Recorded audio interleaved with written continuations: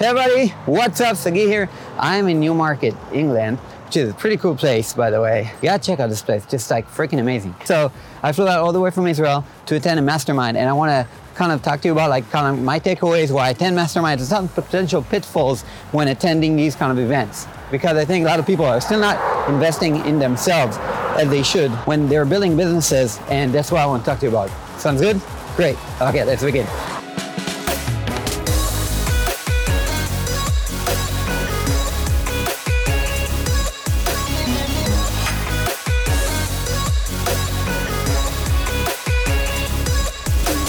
Okay, so first off, I think attending masterminds is one of the most important things that you can do for yourself and your business.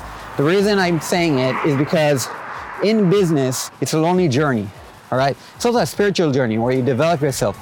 And being lonely on a journey, which is a spiritual journey, sucks. And there's this feeling like the whole world, like, so many forces are against you, and you have so many choices, but each choice can lead to a complete disaster, while some choices can lead to a lot of success. I'm talking about monetary success, but I'm also talking about like success when it comes to like building what you want to build in the world, because you can work very hard on your business, but basically get to a point where you're not happy. You can do that. You can actually get to a point where you're not happy with what you're doing. And you wake up one day after you built this like amazing company and you're not happy. You can do that.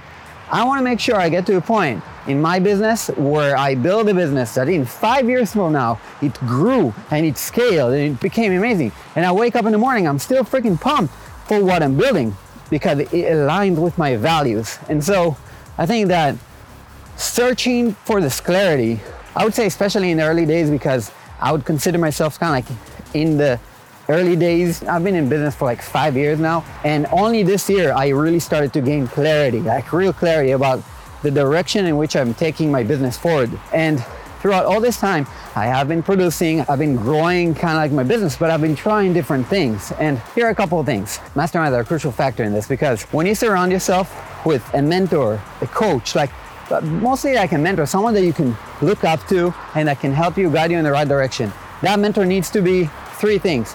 One, someone who's achieved success in what you want to achieve success in. Two, you need to align with their values 100%. If you don't align with their values, don't go to them. Three, he needs to also show up for his people in a way that you want to show up for your people later on. Make sense? I think that's kind of like what my three factors for finding a mentor or a coach are. And now, here's another thing. When I'm looking for a mastermind, I'm looking to surround myself in the room with people that are smarter than me, that are better than me in a lot of ways, and that can really help me grow to my next level. Every time you're gonna have a different level. Every year you're gonna have a different level, I think. But you wanna make sure to always surround yourself with great people that will move you forward. Those people are the connections that you're gonna have for years to come. Great friends that you're gonna be working with, collaborating with, and really moving forward with in the long haul. And I think that those people would push you higher. And those are the people that you want to make sure that you grow with. Because if you think about all the people that you're looking up to, and some of them came up together and kind of help each other grow. And that's what you do when you build a business. You form friendships, authentic friendships, and you help each other grow. So that's one of the most crucial factors of a mastermind. Another one is the knowledge. Knowledge is very important. Knowledge is key. We all know that. But when you consume knowledge, make sure you consume it from the right people in the right settings.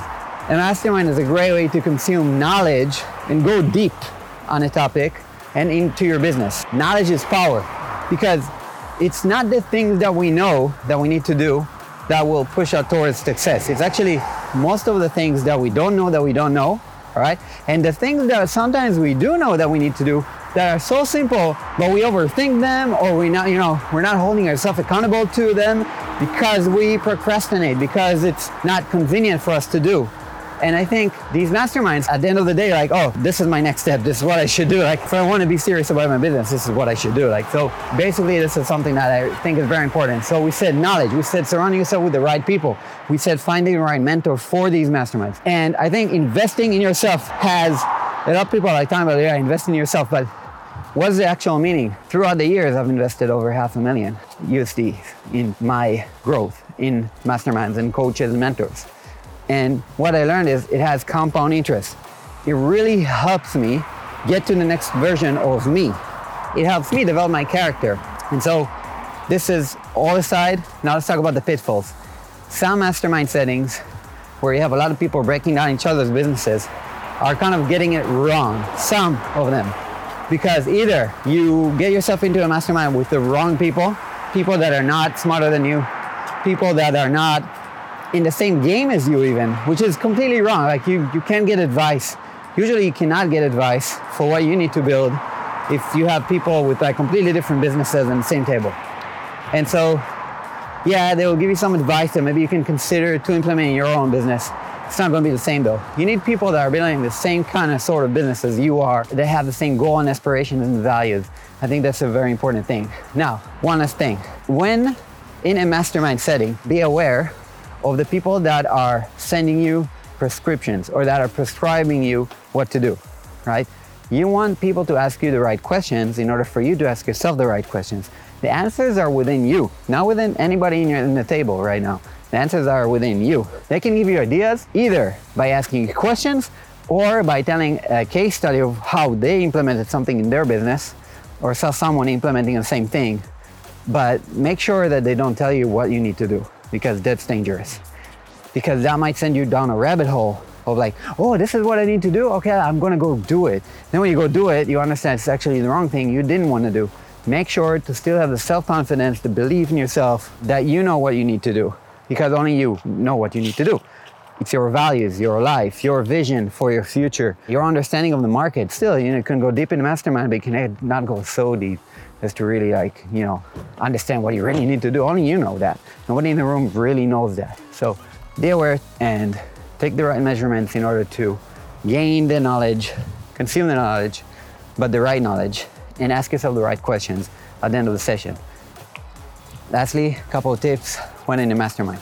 One, form authentic relationships. Just every second you got, just go and network with people. And I think two is take action on what you need to do. Maybe after a session, go aside and kind of like map it out, journal about it, or map out the actual action items that you need to do, or send some stuff to your team. Write a lot of notes, take them home, review them. Don't leave everything in the mastermind. That's pretty much it. That's all I got for you guys. So hope this brings you some value, and I'm gonna go now map out some of the things that I need to map out. All right, cheers. Hey guys, what's up? Sagi here. I hope you enjoyed this episode. And if you did, please rate us on Apple Podcasts, also on Spotify. It only takes a second. And remember, this podcast is brought to you by Affirmations & Co., the app for affirmations. If you want to change your life, if you want to crush limiting beliefs, if you want to change your inner chatter, you need affirmations. I use affirmations on a daily basis, and that's why I created this app. In the app, you can set reminders to have your affirmations sent to you via push notifications. In the app, you can set widgets on your iPhone or Android device. In the app, you can follow me and other creators and entrepreneurs. And basically, you can see my affirmations, and with one tap, you make them your own. Let's build with each other. Let's build on top of each other and help each other grow together. So get Affirmations & Co. You can go to affirmations.co. You'll have the download links, or just go to your favorite app store and search for Affirmations & Co. All right, guys, thank you so much, and see you in the next episode.